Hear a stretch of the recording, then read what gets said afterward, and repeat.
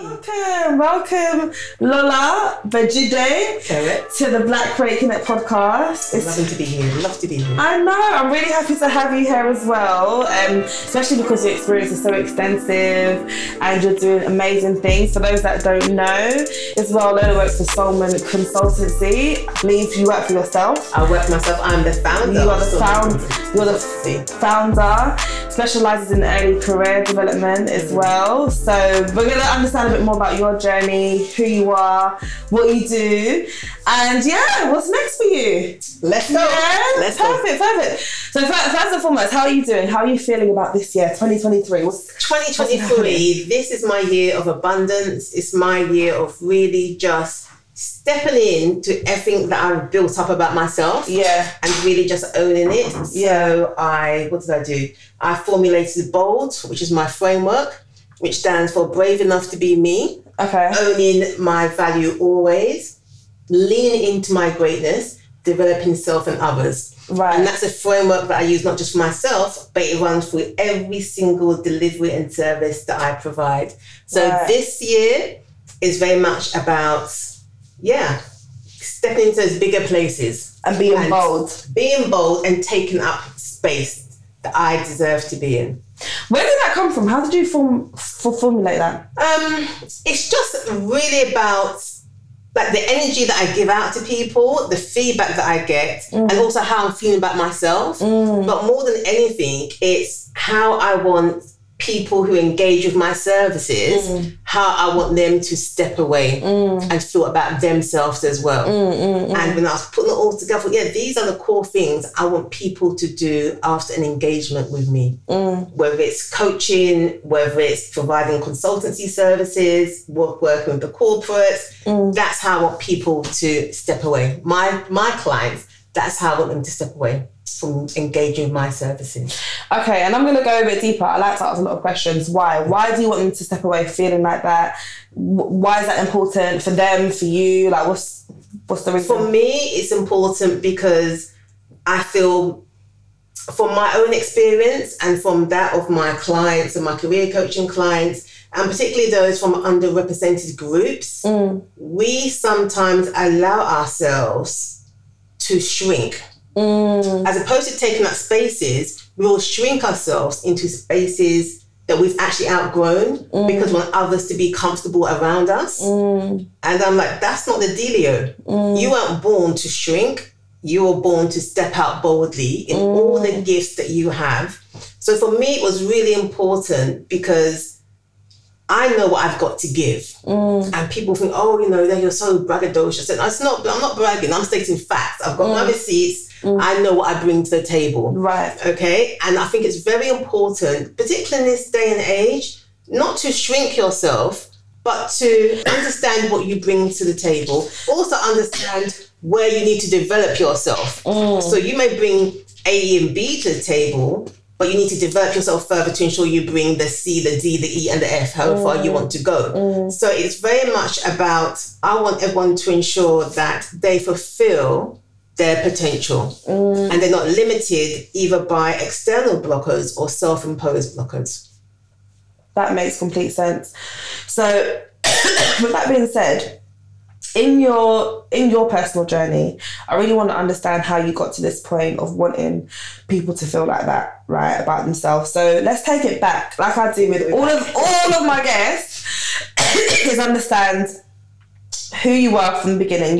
My pastor likes to say your source of your start out in life soil. Right? I like that. So I like to understand your start out in life. So where were you raised? Where were you born? Tell me about your childhood. Whatever you want to give away, just tell us. I would give everything away.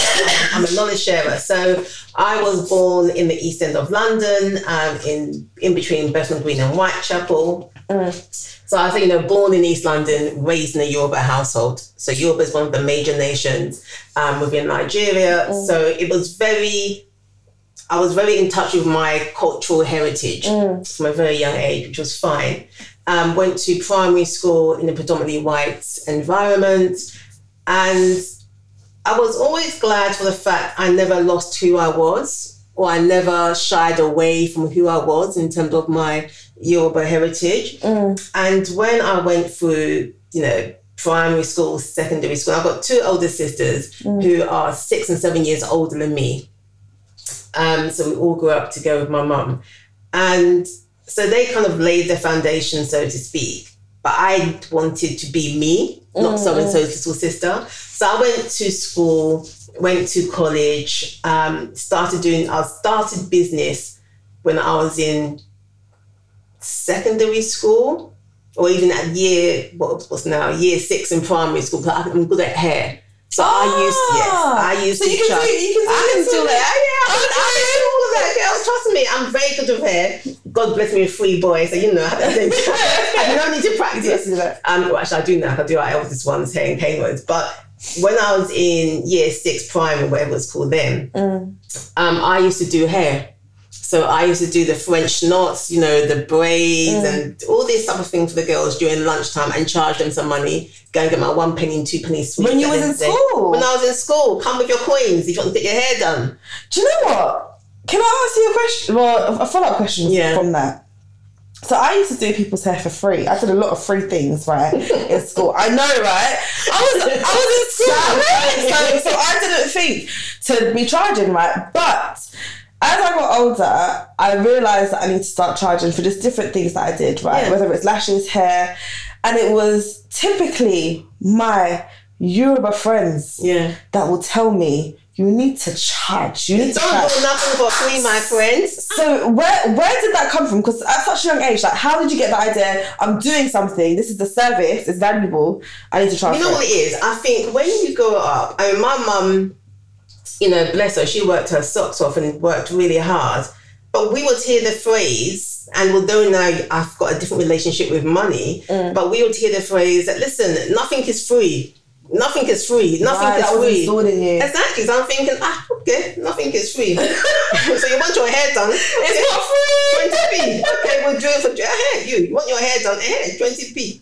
So even then I was like, okay, I can do it. You want it. It's a service. Nothing is free, right? No such thing as a free lunch. You pay me. Yeah. So that was in primary school, and I did that through to secondary school as well. So when I went to college, because I didn't stay on at my secondary school, I went to Tower Hamlets College, and that's when I was like, now it's time to make the big bucks. So, doing people's hair in college as well? No, doing people's hair was a bit long. Oh, okay. And I just thought, I need something that is a bit more, more quick. I'm not so labour intensive. So within the area that I grew up, it was a high demographic of Bengali Muslims. My friends and everyone else, and they were quite strict, so they couldn't go out in the evenings, couldn't really go on dates. And I knew someone, I knew someone who used to do videos of films that were in the cinema. So your boy is in the No, I don't know what I'm talking about, but let's just leave it at that. Thank you, Alicia. You don't need to expand. Your face says it all, my darling. No, we've all had them. We've all bought them. We've all seen them. Don't act like you haven't done it or been a part of it. I was just being an entrepreneur. So I was like, okay, so the common room's available during lunchtime and for a brief time after, lessons have finished. So I would literally just have movie night, but during the afternoon. And they would pay to come and watch the film. So I would and it was really, it was just like, okay, you go and get that. I need to get this film. Okay, fine. Okay, pay the door. Collect my money. Some days I'll be very entrepreneurial and say I'll bring the popcorn and charge for popcorn as well. So I'd make money, and then I would do again excursions to Alton Towers, because it was during the school day. I'm not encouraging this for anyone else, but they weren't able to do it during the weekends. It was always hard to get out during the weekends. So I would get my friends whose brothers or uncles had, a curry house in Brick Lane, use their wholesale card, go and get the sandwich, go and get the bread, the fillings, the drinks, make a packed lunch, buy the tickets, book the coach. You did that in college? Yeah. So that was my... Who helped you with this? My wonderful hands, my wonderful brain, and my beautiful mouth. I love that! So I was just like, okay, I need to get money. I've always been very forward thinking. So that was my thing about how to raise money and how to work for myself. So I was quite happy. And what it did though, and this is the thing I always say, is that it taught me that not all education is book and pen. No, it's not. And I say now, even though I did my first degree and I'm not going to do my MBA, if the type of apprenticeships that are available now were available then, I'll be doing an apprenticeship degree or an apprenticeship period. Same, yeah. Because I always said that, listen, for anything that I do academic, you get 60% of me. Yeah. Because life's for living. I'm not one of these people, oh my God, I will be up till 3 o'clock in the morning. No, I'll go and do my sleep, have my good food and wake up and just hope it's all good.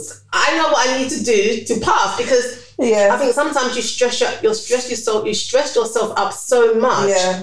It brings all types of other things to it, which I don't need in my life. And the thing is as well, Lola, I feel like with exams and the school system, for me personally, I don't think it brought out my strengths. Like if my exam was a video being recorded and me explaining things and me showing practical examples, A star. I would have got A star, right? Exactly. It really didn't take into account people that might be neurodiverse, people that, might have different preferences and learning style, be more creative, less brain. So I understand. I completely agree with you. So I'd say that the education system we have now, although it is changing, because you've got your T levels that have come out, you've got apprenticeships are getting more recognition as a very worthwhile alternative for university. I still say from where we are at the moment, from an educational standpoint, we are still far behind other countries in terms of assessing the whole human being. So one of the things that I started to do when I started Swimming Consultancy was look at introducing what people call soft skills, functional skills, power skills to secondary school children.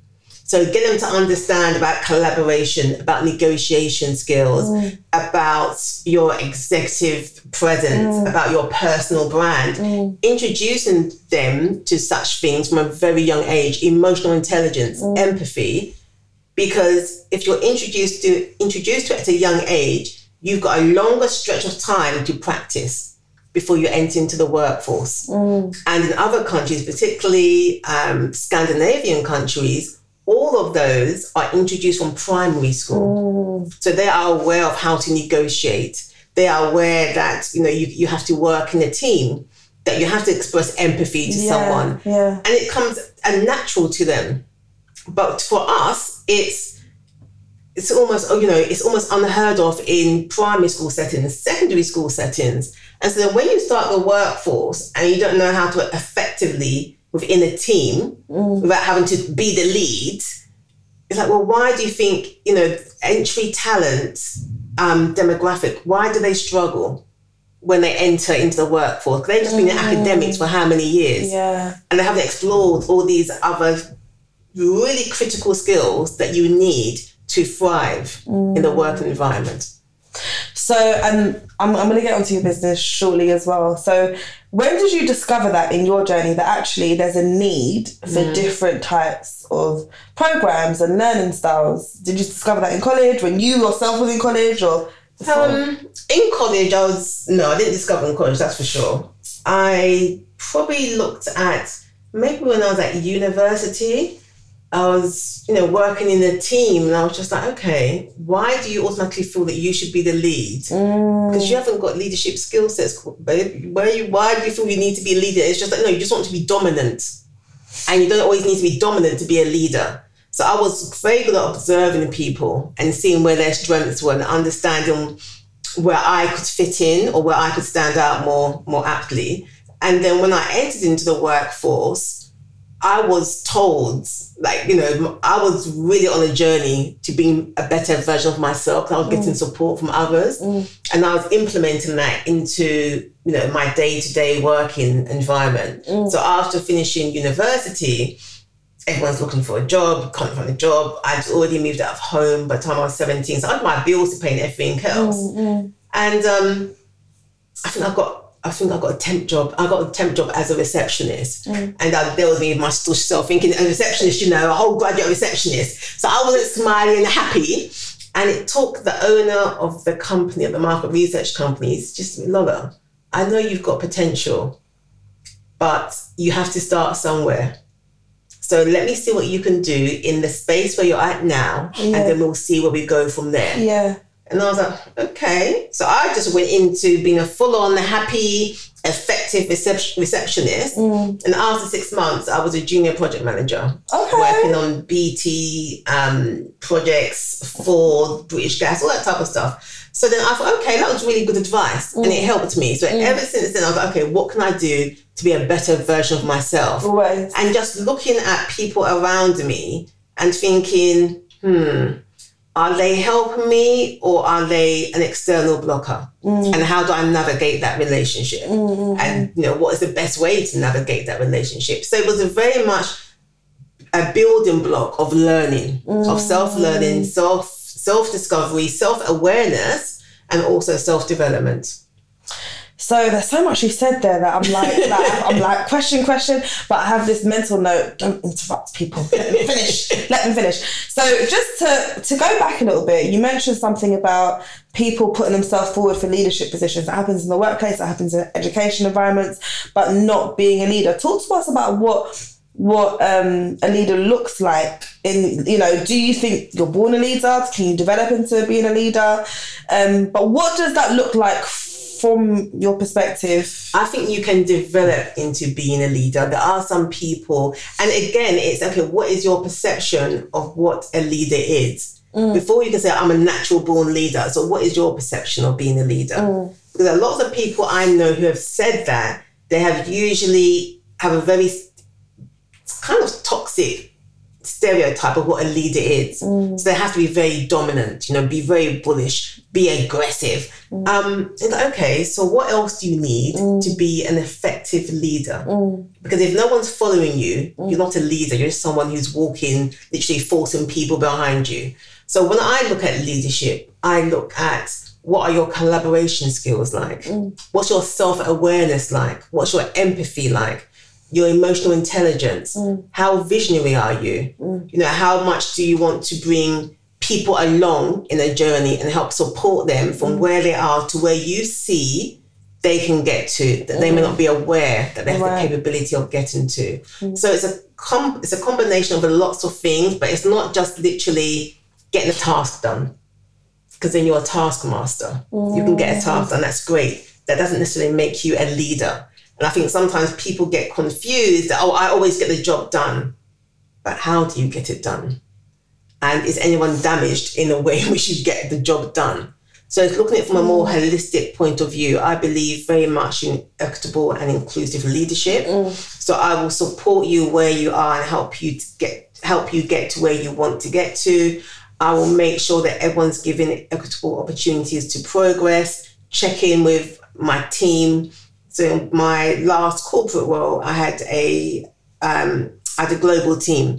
So it was making sure, someone in New York, someone in Pune in India, us in the UK, someone in Lithuania. So, okay, how are we arranging our team meetings? Because it's not fair for the guy in New York to always be up at 4:00 in the morning. So we had to rotate. Everyone will feel the pain. Okay, and I don't bother making any apologies if your child is ill. What we're doing is not life and death. Someone can cover for you. So it's making sure that everyone feels a genuine sense of belonging as opposed to I'm just being tolerated. So when I look at leadership, before someone tells me what type of leader they are, I say, let me go and talk to your team. Let me talk to your team and have an open and honest discussion. Yeah. Because then that tells me what type of leader you are. It's not what you say, it's what the people who are following you are saying. So before you get to that point then, when you just first meet someone, are there things, so say for example, you've come to, I don't know, you've gone to a conference and you're at a round table, can you distinctively point out they're probably a good leader, they're probably a developing leader, they're probably not great, from a conversation? Can you? From a conversation, I will have possible insights. Yeah. But I wouldn't say definitively you're a rubbish leader. Okay. So like I would like to see you in action within your team. So like a round robin discussion, round table discussion, those people who usually pause and say, oh, sorry, have you finished? Did you have something else to say? Oh, I like that. I hope you do that with your team. Those who just talk over you, okay, I'm sure your team are quite silent in your team meetings. And those who are completely silent, oh, I'd love to see how you lead your team. And that means you're very intense. You like to listen to what's being said and then come out with your own conclusion or your own direction or what vision that you have. So I'm able to deduce certain aspects of what type of leader you are, but I definitively wouldn't say you must be a rubbish leader. Right, just from interacting with them. No, I'll take it a bit longer than that. Do you know what's interesting? So at the moment I'm doing a women's leadership workshop that I'm facilitating, and in the workshop I get like a small taster of what I feel like people will be like as leaders, because you're right, it's interesting, you have the people that talk over people all the time, interrupt people all the time. Then you have the one that you probably need to call their name on so that they can come forward, and then you have those that are very balanced and considered. They'll pause, you really get the different characters, and I automatically think I would love to work with you. Don't know if you can be my leader. I feel like you might get on my nerves a little bit, because for example, I don't work really well with leaders that are just really stressy. I start to get like migraines. Yeah. I can't deal with that. Even if there is an urgent project, I don't like working like that. Yeah. So do you have a preference style for yourself as well, as to, from your memory, when you look back at your journey, yes, that was a good leader. You don't need to say their name. If you want to shout them out, you can. But they were a good leader. What was it about them that really made them a good leader? Just like the example. I think an example, probably two managers, one MD and one director that I worked with. One was really good because he just allowed me to get on with it. And he just said, when you need me, come to me. But I know you know what you're doing, so run with it. Which I appreciated, because then you're acknowledging my skill set and my strengths. So that was great. The other leader that I had, he challenged me and pushed me. So my background is in investment banking as a senior business manager, and we used to look after budgets for technology. And part of that budget was looking after the learning and development budget, which meant we just had to make sure that we were spending the money on the right things at the right time, but HR would manage it. And it came to a point in time that HR said, actually, we haven't got the headcount to manage it. You're going to sort yourselves out. So I was like, oh, that's interesting. He was like, yeah, Lola, you're going to do that. I said, sorry? He's like, you're going to do that. I was like, I'm not HR. He said, you don't need to be HR. He said, but what you do for me is when there's a problem, you don't come back at me with additional problems. You come back at me with a solution. You do solutions management. Okay. Sweet talk, huh? But I was like, okay, yeah, I can do this. But he took me out of my comfort zone, which really stretched me into being a leader of a global team, understanding more about learning and development and strategy, and managing up towards the various CIOs I had to work with, putting together learning development pathways for like 40,000 people. So he really stretched me. But if he didn't offer it to me, I would not put myself forward. I love it. He's a sponsor. He was a sponsor without even knowing it. Yeah, 100%. And I will always be appreciative for that fact. Those are the best leaders for me, like the ones that can open doors for you. And yeah, definitely. The ones like you say, who open doors, but also for me, it was a case of taking me out of my comfort zone into what I thought would be like, oh no, I'm not too sure, but he knew I had skills and capabilities to totally knock it out of the park, which he has said. So that's, it's like you can open a door, but don't open a door and just see whether or not they're going to walk or swim, knowing that they can do it. They're going to be challenged and it's going to push them, but ultimately they're going to succeed, as opposed to those who open the door for you and know it's like a trapdoor. You're going to fall. No, for real. There are people who do that. Exactly. You have to know what door safely to walk through as well. But on that note of someone recognizing, seeing something in you, right, that you don't necessarily see at the time for yourself, when that happens, how do you feel? I was excited. Okay. I was really excited because I felt this is such a good challenge. It is a good opportunity. I was slightly nervous, but ultimately, when I sat down, and I'm very much, I might seem all cool, calm and collected. And then what I would do, though, is I would do like a self-awareness, self-reflective piece. What are they asking me to do? What have I done similar in the past? What have the results been? What are my strengths that are going to help me deliver on this? And that's why I do my assessment of, out of 10, how confident, not comfortable, but how confident are you that you've got this? And if it's anything below a 5, I'm like, okay, I'm going to need to get some backup in very quickly. Above a 5, I'm like, you've got this. I've got this. You've got this. You've so got this. I love that thought process where you kind of evaluate things like for yourself first to say, okay, is this practical? Can I do it? For like when people do that to me, I get there, but not straight away. I cry straight away. So the thing is, it's not even a hysterical crying. I just start bawling, like the tears just come. In so many meetings I've been in, and they've said, Alicia, we know you can do this. I'm like, really? Oh, it's an appreciation cry. Yeah. Okay. And it's almost like you see this in me. Wow, like that's nice. But every single time, and I don't know when that's ever going to stop. But I like that approach, and I'm going to use it. And I hope that listeners and watchers also, they feel like they can use that when they have that moment too. Because sometimes it's easy to say yes without doing that whole self-awareness, self-reflection, self-evaluation piece. And if you do that, you're not creating the strongest foundation to step off of. Yeah. But if you do that piece, you will then know, okay, I need this piece of the puzzle. You'll know who to go and reach out to. I need to go and develop this strength. You know what training course to go on. As opposed to yes, and then you jump in and you're, I can't get afloat. Yeah. So you'll build a solid foundation for yourself. Yeah. Conversely, if you're like, no, like if you're like, oh my God, no, you feel panic and you're overcome with panic and you're like, no, I can't do this. Take a moment. Because it could be that you just haven't thought it through. And one of the things that I love to do is looking at what I've done in the past. So I call it my wall of achievements. I will look back at everything that I've done. It doesn't have to be exactly the same, because nothing usually is. But what are the similarities? Yeah. And that helps to increase your confidence, calm your nerves, and assess it in a more rational fashion. 100%. As opposed to allowing fear to stop you. And I like to say, fear is my fuel to push me forward. Yeah. So I take the fear, I acknowledge it because I haven't done it before. But then I do my self-awareness, self-reflection, self-evaluation to say, fear, don't worry about it. Yeah. Yeah, we're still gonna do this. We're gonna do this. There's nothing to say that you can't do it. 100%. They fear that acronym is like false evidence appearing real. Yeah. So it's a case of actually, I can do this because there's nothing to the contrary to say that I can't.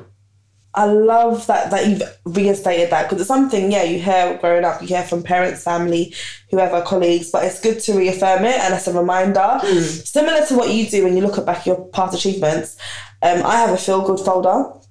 And my feel-good folder is literally full of any compliments. Every day, whenever someone says, thank you for that, you did so good at this, after a workshop when there's loads of thank yous, great this, I just save it. Yeah. So that I have that as like a reminder space. Like, I encourage listeners as well. I started doing it recently, and it makes me feel very, very good. I feel very good. Another thing I would recommend, and I always say this to my clients as well, hopefully you're all on LinkedIn, get recommendations. Yes. Get recommendations from people that you've worked with, past, present, people that have worked for you, people that someone you've had connection with, who have sampled your greatness.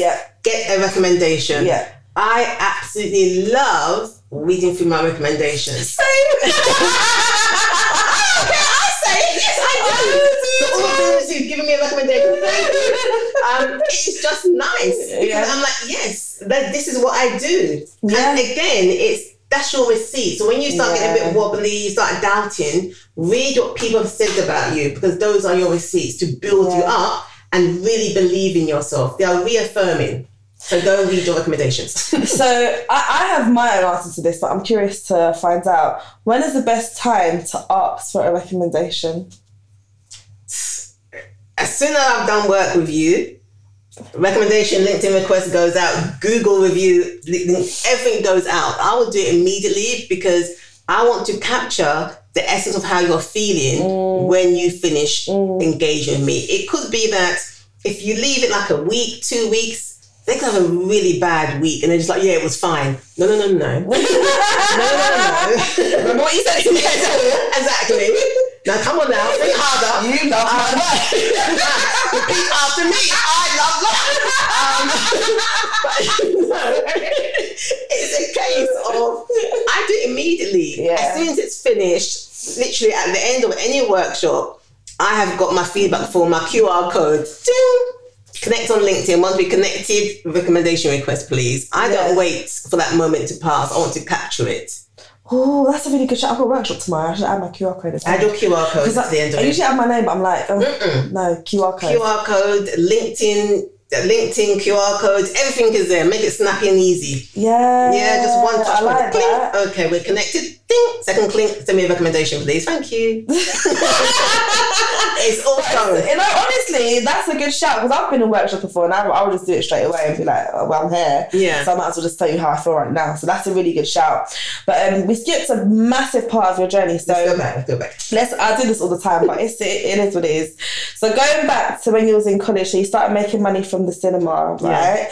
Yeah. And that was successful. Yes. Is that when you realised that you was actually a businesswoman, or did you realise that before then? I think I realised it then. It was just, I didn't want to be a Del Boy businesswoman. I wanted, okay, what exactly is it you want to do? And I know that, okay, showing films in a common room in a college hasn't got longevity in it. I'm going to be leaving. So I think, okay, what else can I do? Yes, I can do it here, but that is long. And I haven't got that type of energy to be doing that. It's like, okay, what else can I do? And I was looking at clothes, selling clothes, and I was just like, dealing with my tailors back home is really long. And so no, that was a no-go. So I did go into the corporate space and stopped, this line of being an entrepreneur for some time. Because I didn't know what I could do that suited me and the way I wanted to live my life. So I went into the corporate space. In fact, my degree was in cultural studies and political science. Oh, really? Yes, I know, right? What does that cover? Sorry, out of interest. That was looking at different polities in different geographical regions, why they picked, why those policies work or fail, looking at cultural competencies, how they impact the success or the failure of a nation. So it was interesting, and my reasoning for doing that was because I wanted to go and save the world and work for an NGO.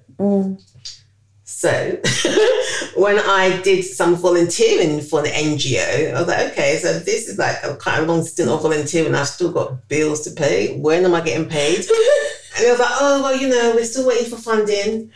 Oh. And you want me to pay my bills how now? So I was like, okay, I want to save the world. I'm going to have to do it my own way. Yeah. And I support grassroots charities back home in Nigeria. Right. So I said goodbye to that. And I'm glad I said goodbye to it then, because the third sector is a whole heap of mess that I will not go into at this moment in time. I've heard so much. But yeah, so I went into the corporate space. And then from there, coincidentally, I started working in investment banking as a research project manager. How did you get to that role? So I know you mentioned you worked at the marketing. Yeah, so I started at university, I did the volunteering, and upon graduation, I was just like, yeah, you're not going to pay me, so okay, bye. So then went into the market research company as receptionist, got promoted to junior project manager, and then project manager. So stayed there to get my project management foundations in gear. And then from there, I left and then went into a research project manager role in investment banking. Pause for 1 second before we get into investment banking. That journey sounds very seamless and very polished. Were there any particular challenges, especially being a black woman, right, back then? Yes. Sorry, not too far back.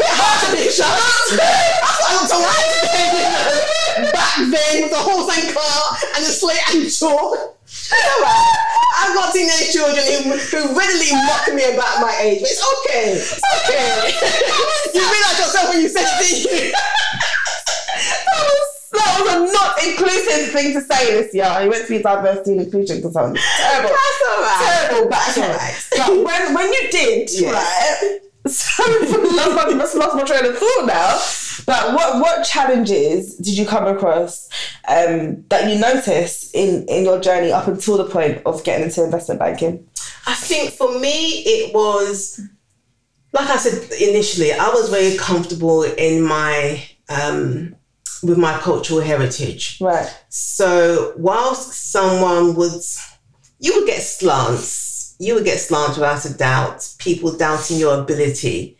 And I was just like, you cannot place your limitations upon me. I will show up, show out, and let you know what I'm about. Okay? And I didn't really, particularly pre-investment banking, I was like, luckily for where I was working, it was really quite diverse. So the owner of the company was a Jewish woman. We had French people, Polish people, Jamaican manager. It was really diverse for that, that moment in time. So I felt quite comfortable in that space, to be honest with you. And our clients that we had, big name clients, they were okay. It's only if I came across someone who would be like, I'm looking for the project manager for BT. Right, they would assume that's not you. I'm like, yeah, so hi. And it's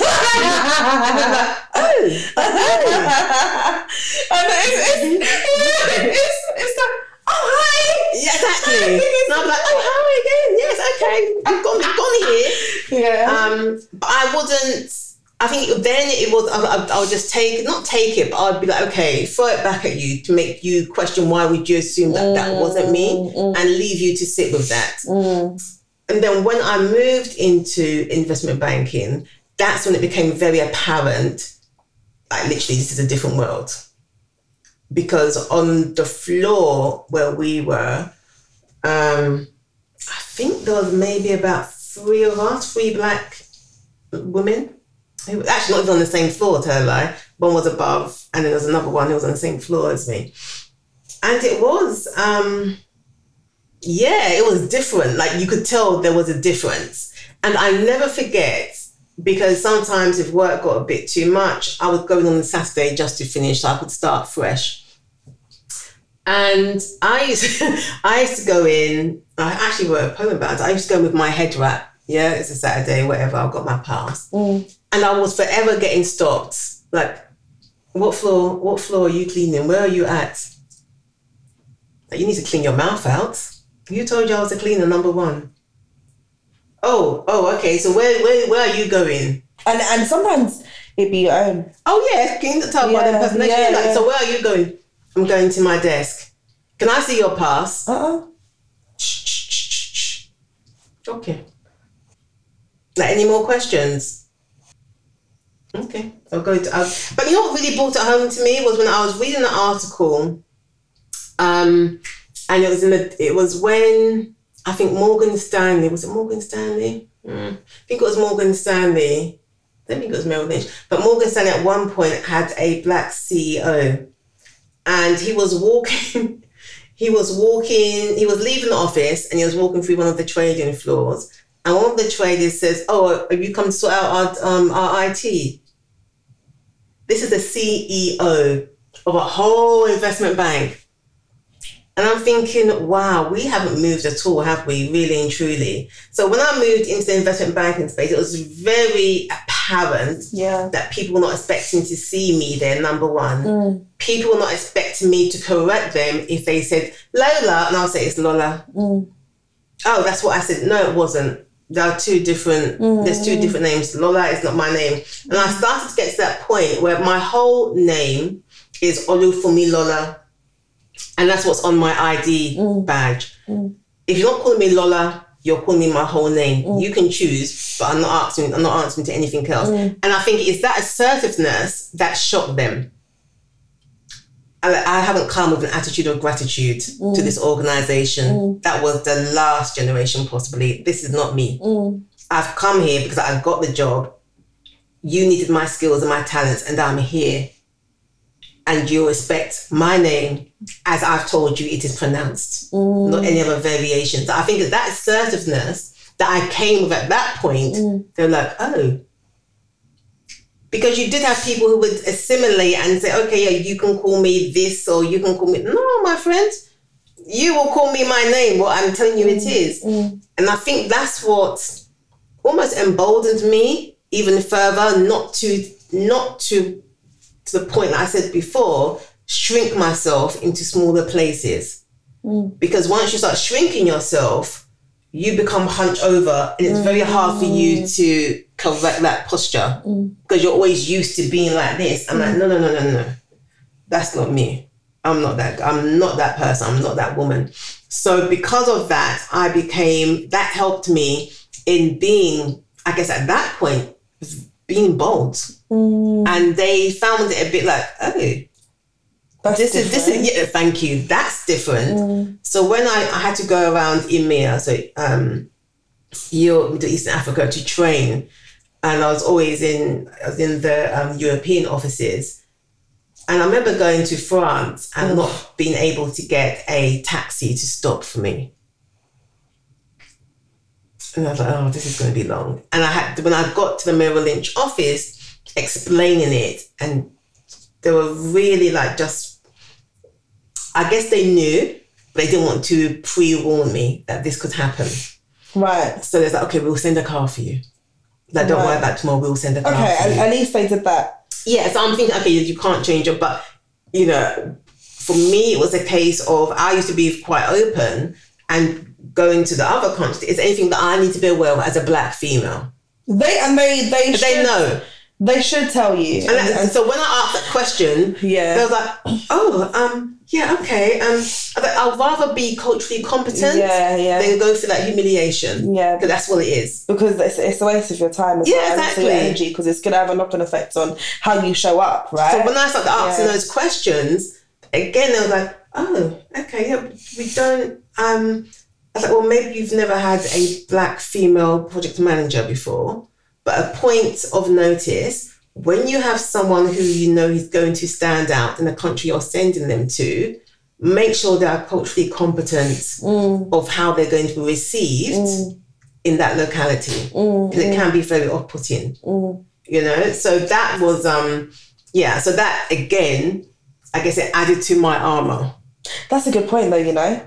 Because I genuinely think that people that are in those positions, they don't even think about it. No, they are not. They have never experienced it, and that's what I say to them. Oh, but I wouldn't know. I said, okay, that's where your empathy kicks in. Yeah.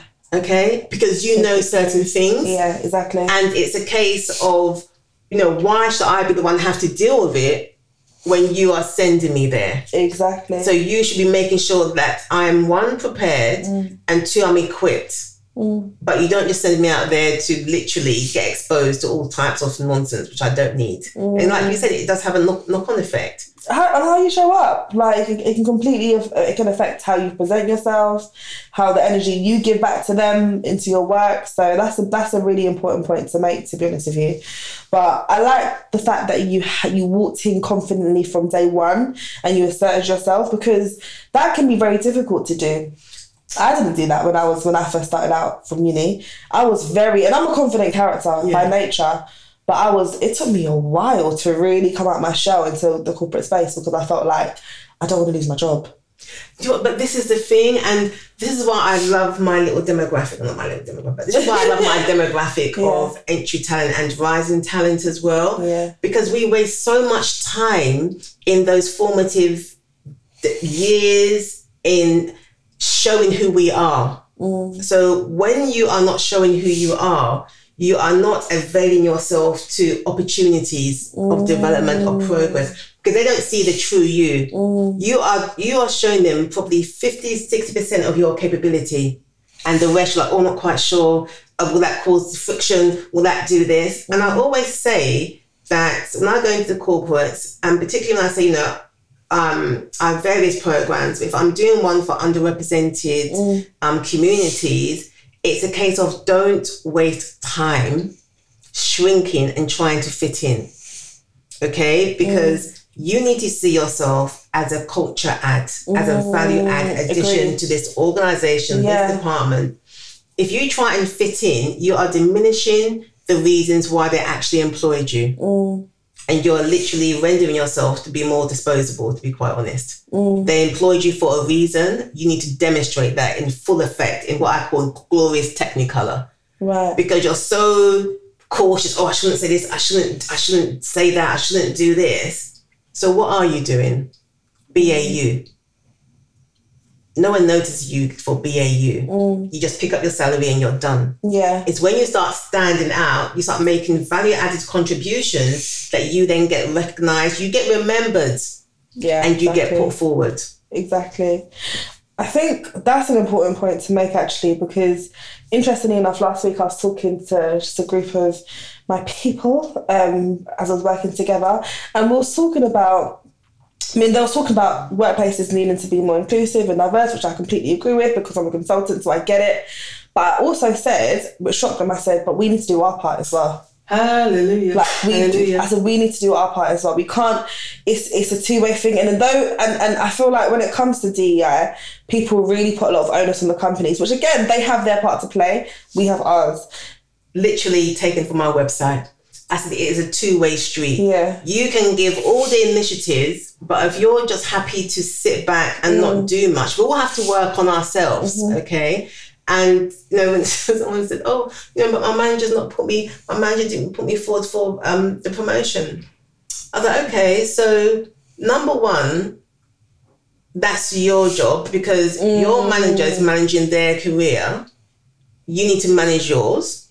Number two, at what point did you tell your manager that you were looking to get promoted? Exactly. It's not a done deal. It's true. It's not a done deal. Mind.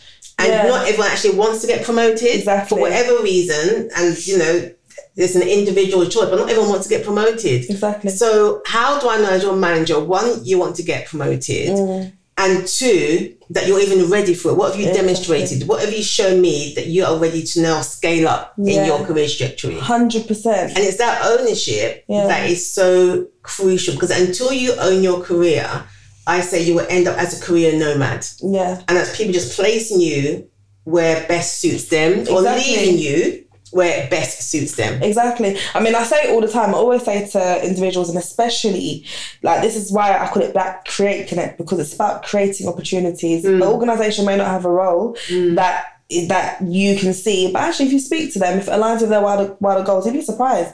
A lot of hiring managers that I've spoken to over the years in recruitment, when I've said to them, would you be open to tweaking this role or creating this type of role, they're open to it. But when you speak to them, of course. But even more to your point as well, I actually wrote a job description for one of my roles and gave it to my manager and said, this is what I want to do. Yeah. Okay. That's literally, I've done the same thing for the role that I'm in right now. They came to me with one role and I said, I want this one instead. We worked on the job description and I thought, that sounds about right. And it wasn't as hard as people think it would be. It's not hard, because if you think about it, what's your business case? Does it make sense to the value ecosystem of the organisation you're working for? Yeah. If it makes sense, it aligns to the value ecosystem and it feeds into it, it's a win-win. Yeah. You're getting the job that you want, and they're getting the value add that they need. Exactly. So it's not rocket science, and sometimes, but you need to work on yourself 100%. In order to be skilled and confident to put that proposition forward. 100%.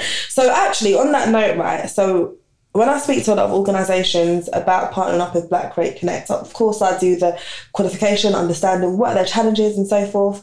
The most common thing that comes up in almost every conversation is there's a lack of Black leadership available, the pool. There's a sea of Black talent leadership. So that's what they say. What words would you like to share to respond to that? Okay. I would say there's not a pool of Black leadership talent. There's a whole sea of Black leadership talent. And one of the analogies that I always use is if you go fishing and you want to catch salmon, but where you go fishing is a sea bass river. You are not going to catch salmon. So where are you looking? Let me flip it back and ask you, where are you looking? Because I can give you a whole list of places where you can go and look. More to the point, again, it's what networks do you have that you are sourcing people from? Because people buy people, and it's network. The highest percentage of how you get a position is through word of mouth. So who are you talking to? You're talking to the same people. You're talking to an echo chamber. What you need to do is not just diversify your recruitment, the recruitment sources you're using, also your own networks. So for example, when I was working previously, I joined the disability ERG group, and people are like, oh, do you have an invisible disability? I was like, no. But I have someone in my team. I want to understand what I need to do to ensure that their environment is as effective for them as possible. So I want to be an active ally. So it doesn't necessarily mean that, you have to totally change who you're talking to, but you need to extend it, my people. You need to extend it. If you're talking to the same people, you'll get the same response, which is why we're always hearing, unfortunately, and very falsely, that there's no Black talent out there, or there's no Black leadership talent out there. It's a fallacy. Please stop saying it, because I know thousands of highly qualified, effective, efficient Black leaders out there. So you need to expand who you're talking to. Talk to Alicia, talk to myself. There are thousands of people. Just go on LinkedIn. There are so many agencies now that are looking to get that diverse representation at leadership, at C-suites. So let's stop this very tired narrative, because we know it's not true. We do. We know it's not true. Say it louder for the people in the back, please. Honestly, please. It's just tiring. It's like, stop it. But stop it now. The thing is as well, thank you for saying that, because I say this in conversations. I say to companies, well, this is how you can do it. This is the method.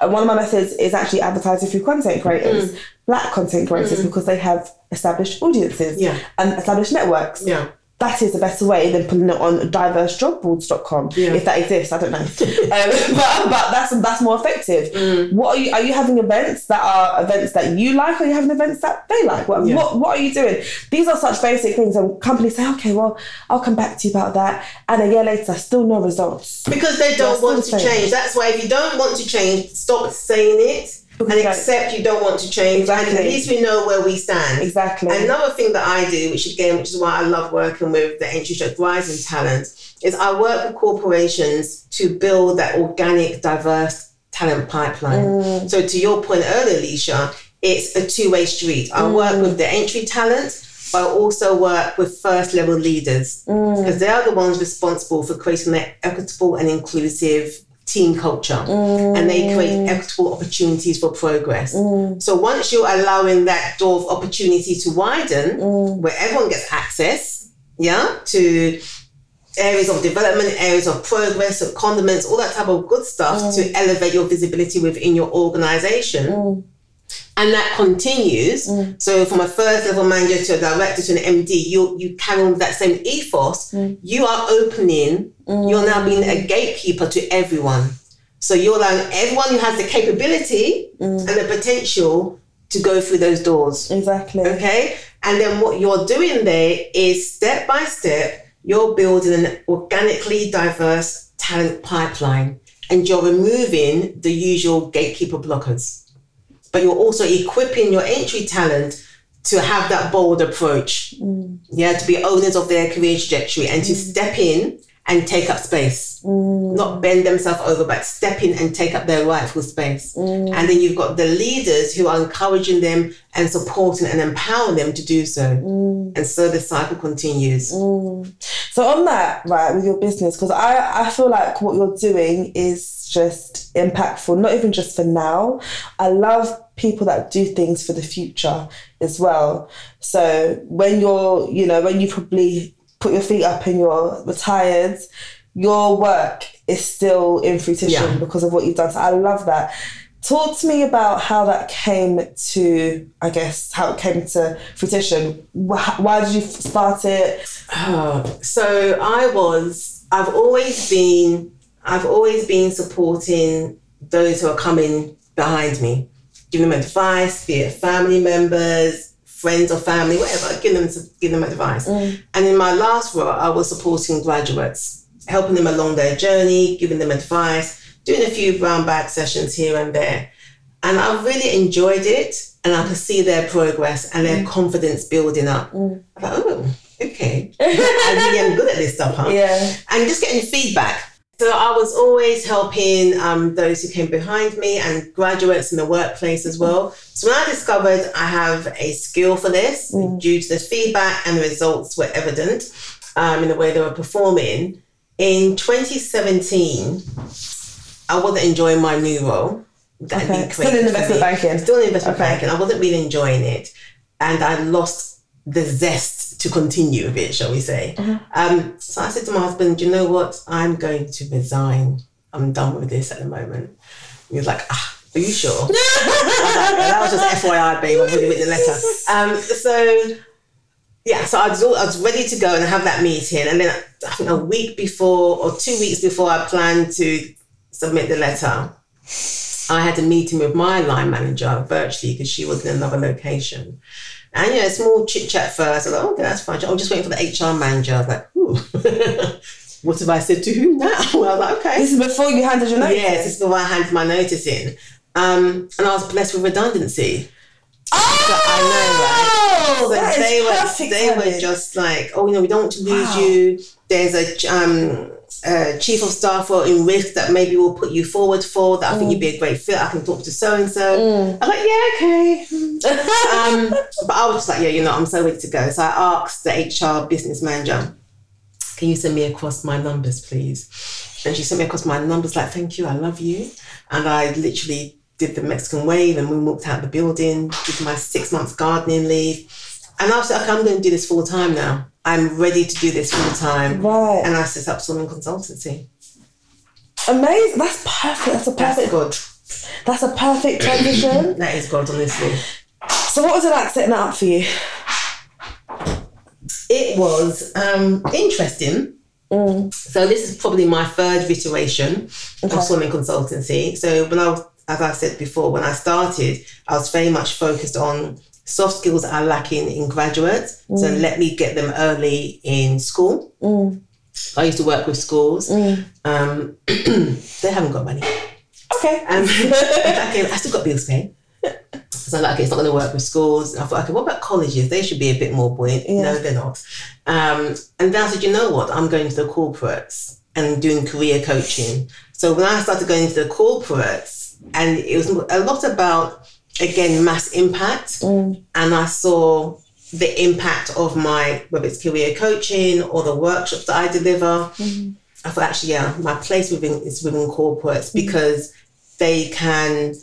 One of the feedback that a piece of feedback I received recently was because of my own career trajectory, it lends power to my knowledge of where they are and the potential of where they can be. So I thought I wanted to use that. No knowledge is wasted, no experience is wasted. Right. And that's helped me really cement my place within the corporate space.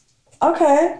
So, and you getting corporate clients has been seamless? No, darling. Okay. I love the honesty. I'll be honest. It's not seamless because it is a lot of work. And I think whilst everyone is talking about we want to support, we want to increase representation from typically underrepresented communities, putting the money there is a whole different scenario. And as we know, when companies are looking to make haircuts, so they need to cut back on their budgets, the first thing that will always go is your L&D budget. Always. So if it's between investing within your entry talent or your rising talent or your first level leaders, or rolling out, Python training for your developers, I can guarantee the Python training is going to get the money. So it hasn't been seamless. I've had to create my proposals,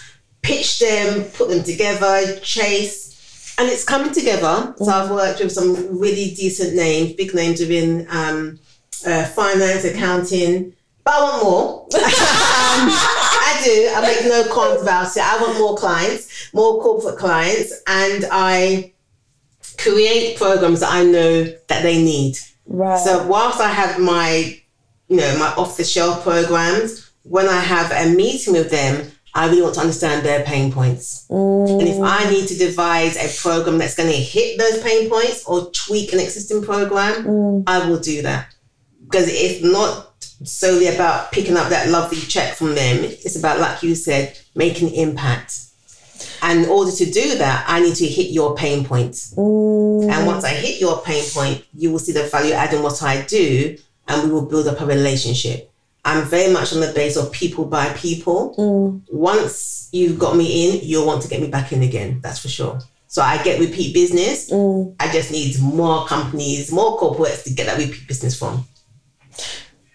What can your network, what can I do, what can we do to help with that? Like what? Well, be candid. No, I'm being very candid. So I've literally just started a new program called the Bold Moves Club.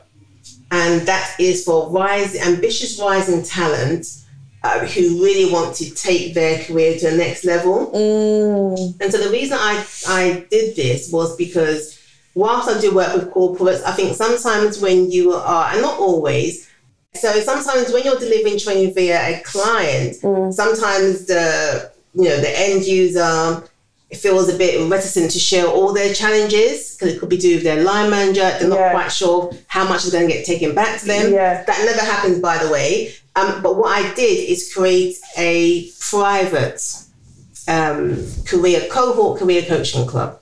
Okay. So it's a monthly club, a monthly subscription, and we meet monthly to really address key challenges that are being faced. You also get a 20-minute one-to-one each month, book a slot, and we address your particular career challenge, access to all my career development resources and tools. And it's really just to make sure, again, from an impact perspective, I can have that mass impact. Because one of the things I really love about cohort learning is you don't necessarily have to face a challenge yourself. If someone has faced this challenge and we've worked through the solution, should you come across something similar, you have got the tools to overcome it in your arsenal. So you don't have to face every single, you can learn from each other. And again, you can support each other's accountability. So that's one thing that I have that is open to you lovely people that you can sign up for. How much is it per month? It's £97 per month. And again, that's very reasonable for what you're offering. It's very reasonable, trust me. And another thing that I've incorporated into it, because to your point, Alicia, the impact I want is obviously it's about career, but it's wider than that. And I started to think about all the things I wish I was aware of in the early rising stage of my career. So I started thinking about, I bought my first property when I was 27. Now, is everyone aware that they have the capability to buy a property? Do they know where to look? Do they know they don't necessarily need to buy in London if you're London based? You don't need to buy where you're living. So every quarter I have what I would call my knowledge insiders come on and share their SME knowledge. So we have a mortgage advisor, we have a wealth advisor, we have a property investment specialist, we have a burnout coach. So every quarter they will come in and share, because I want the impact to be both in your career but in your holistic development. So if you have, at this moment in time, you have disposable income and you're like, well, I haven't got enough to buy a property.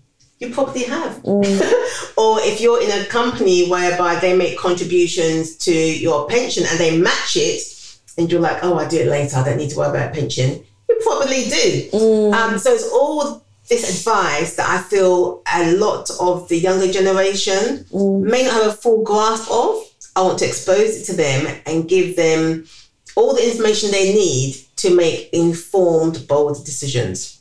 I love that. Is that part of the program as well? Yeah. That's a lot that you're offering. So it's a pack. I make no apologies. It is a packed program. The £97 is for this year. It will definitely go up next year. But I just wanted something that, because every time I do something within a corporate, they're like, oh, how can we work with you?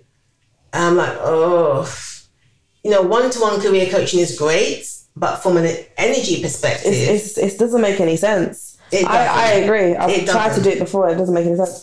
I love, I on the off chance I will do a one-to-one career coaching deal, but generally this cohort, the Bold Moves Club, it is really fully loaded, and I'm always excited about it because I think, damn girl, you have packed this baby up. It is literally, you get every single penny that you invested, your return is about 200%.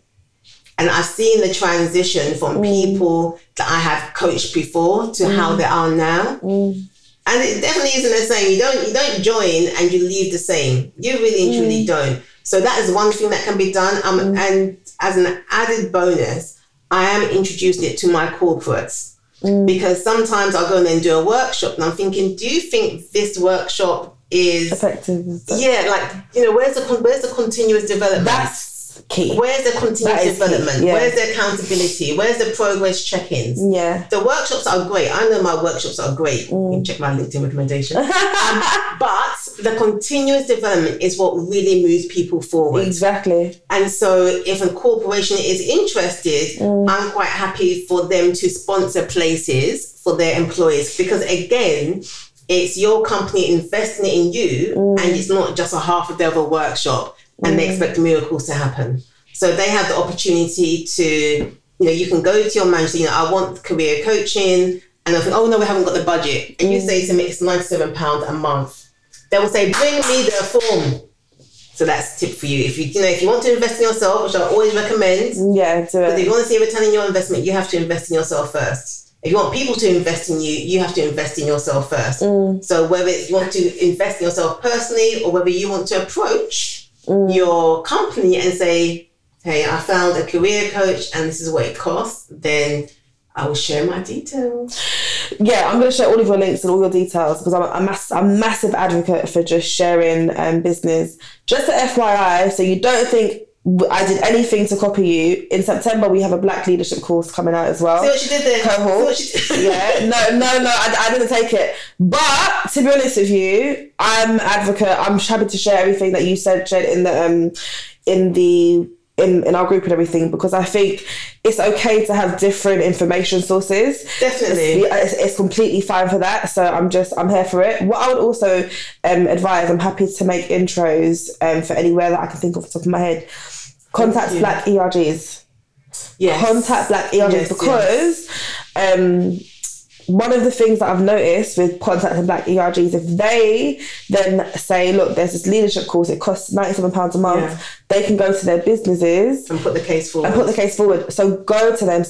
And I'm happy to, even today, I can share it with my group. If it's available for people to get straight away, I can share it. If you want us to do a social post about it, we can do a social post about it. If you want us to do it in a newsletter, we can do it in a newsletter. As long as the community is able to benefit, even if it means as well, we look at it, there's companies that we have partnerships with that pay for partnerships. Even if there's a way to use budget towards that, there's ways. I really love what you're doing. Thank you, Alicia. I appreciate that. Yeah, and I think it comes from a good place. People come from different places, but you have a very, very beautiful energy. You give me, don't take this in the wrong way, okay? But you remind me of my auntie. Not in a rude way, okay? Please. Babe, you said your auntie, that's family. Yeah, I'm honoured. Okay. Yeah, you just give me an auntie vibe where I am an auntie.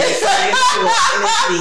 Those my younger ones who know me, they will say that Auntie Lola is on the case. Auntie Lola is on the case. Because I want, and this is not really about me, this is literally legacy. Yeah. So, when I was working in the corporates, I was doing mad hours, and then I was like, hold on. My name is not above any building. You need to rein that nonsense in. 100, so I did. 100. But now this is me, and my first legacy is our children. And then I want the impact that I can make with this generation coming up to be part of my overall legacy. And I really want, like I said, I want everyone to take up their rightful space. I've seen too many people still cowering over. Like, the reason why you can't stand up straight now is because you've been bent for so long. And this is what I said, when I work with this particular demographic, it's because I want them to stand up. I want them to start upright and just get taller and taller and taller. Yes, please. I don't want any cowering over. And that's why I like to get them at this stage, give them the tools they need to take up their space, but also ensure that they are continuously developing themselves as well. So that's why I love what I do. Thank you. Thank you, Lola. And you know what I need to start doing? Correcting people to say my name. Everyone calls me Alicia. It's Alicia. Alicia.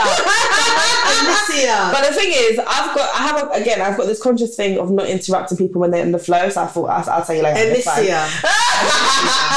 Alicia. You got to read Alicia. again now. Just edit this out. Alicia. No. It's fine. Trust me. Another episode, people have done it all the time, and I'm less precious about it though, because it's happened from childhood, and so again, this is probably a part of my development. I'm so used to it. People have called me all sorts. Alex, Alice, Alicia, Alicia. Alicia, correct them, my darling. Alicia, correct them. Own your name. No one should rename you. No, you're right. You're absolutely right. That's something I need to get better at. When I saw Dr. Shola's video, yes. Yeah, I was like, I don't know if I would have done that. And I don't know if, I don't know why, because I actually agree with that approach with, say my name, like pronounce it properly. But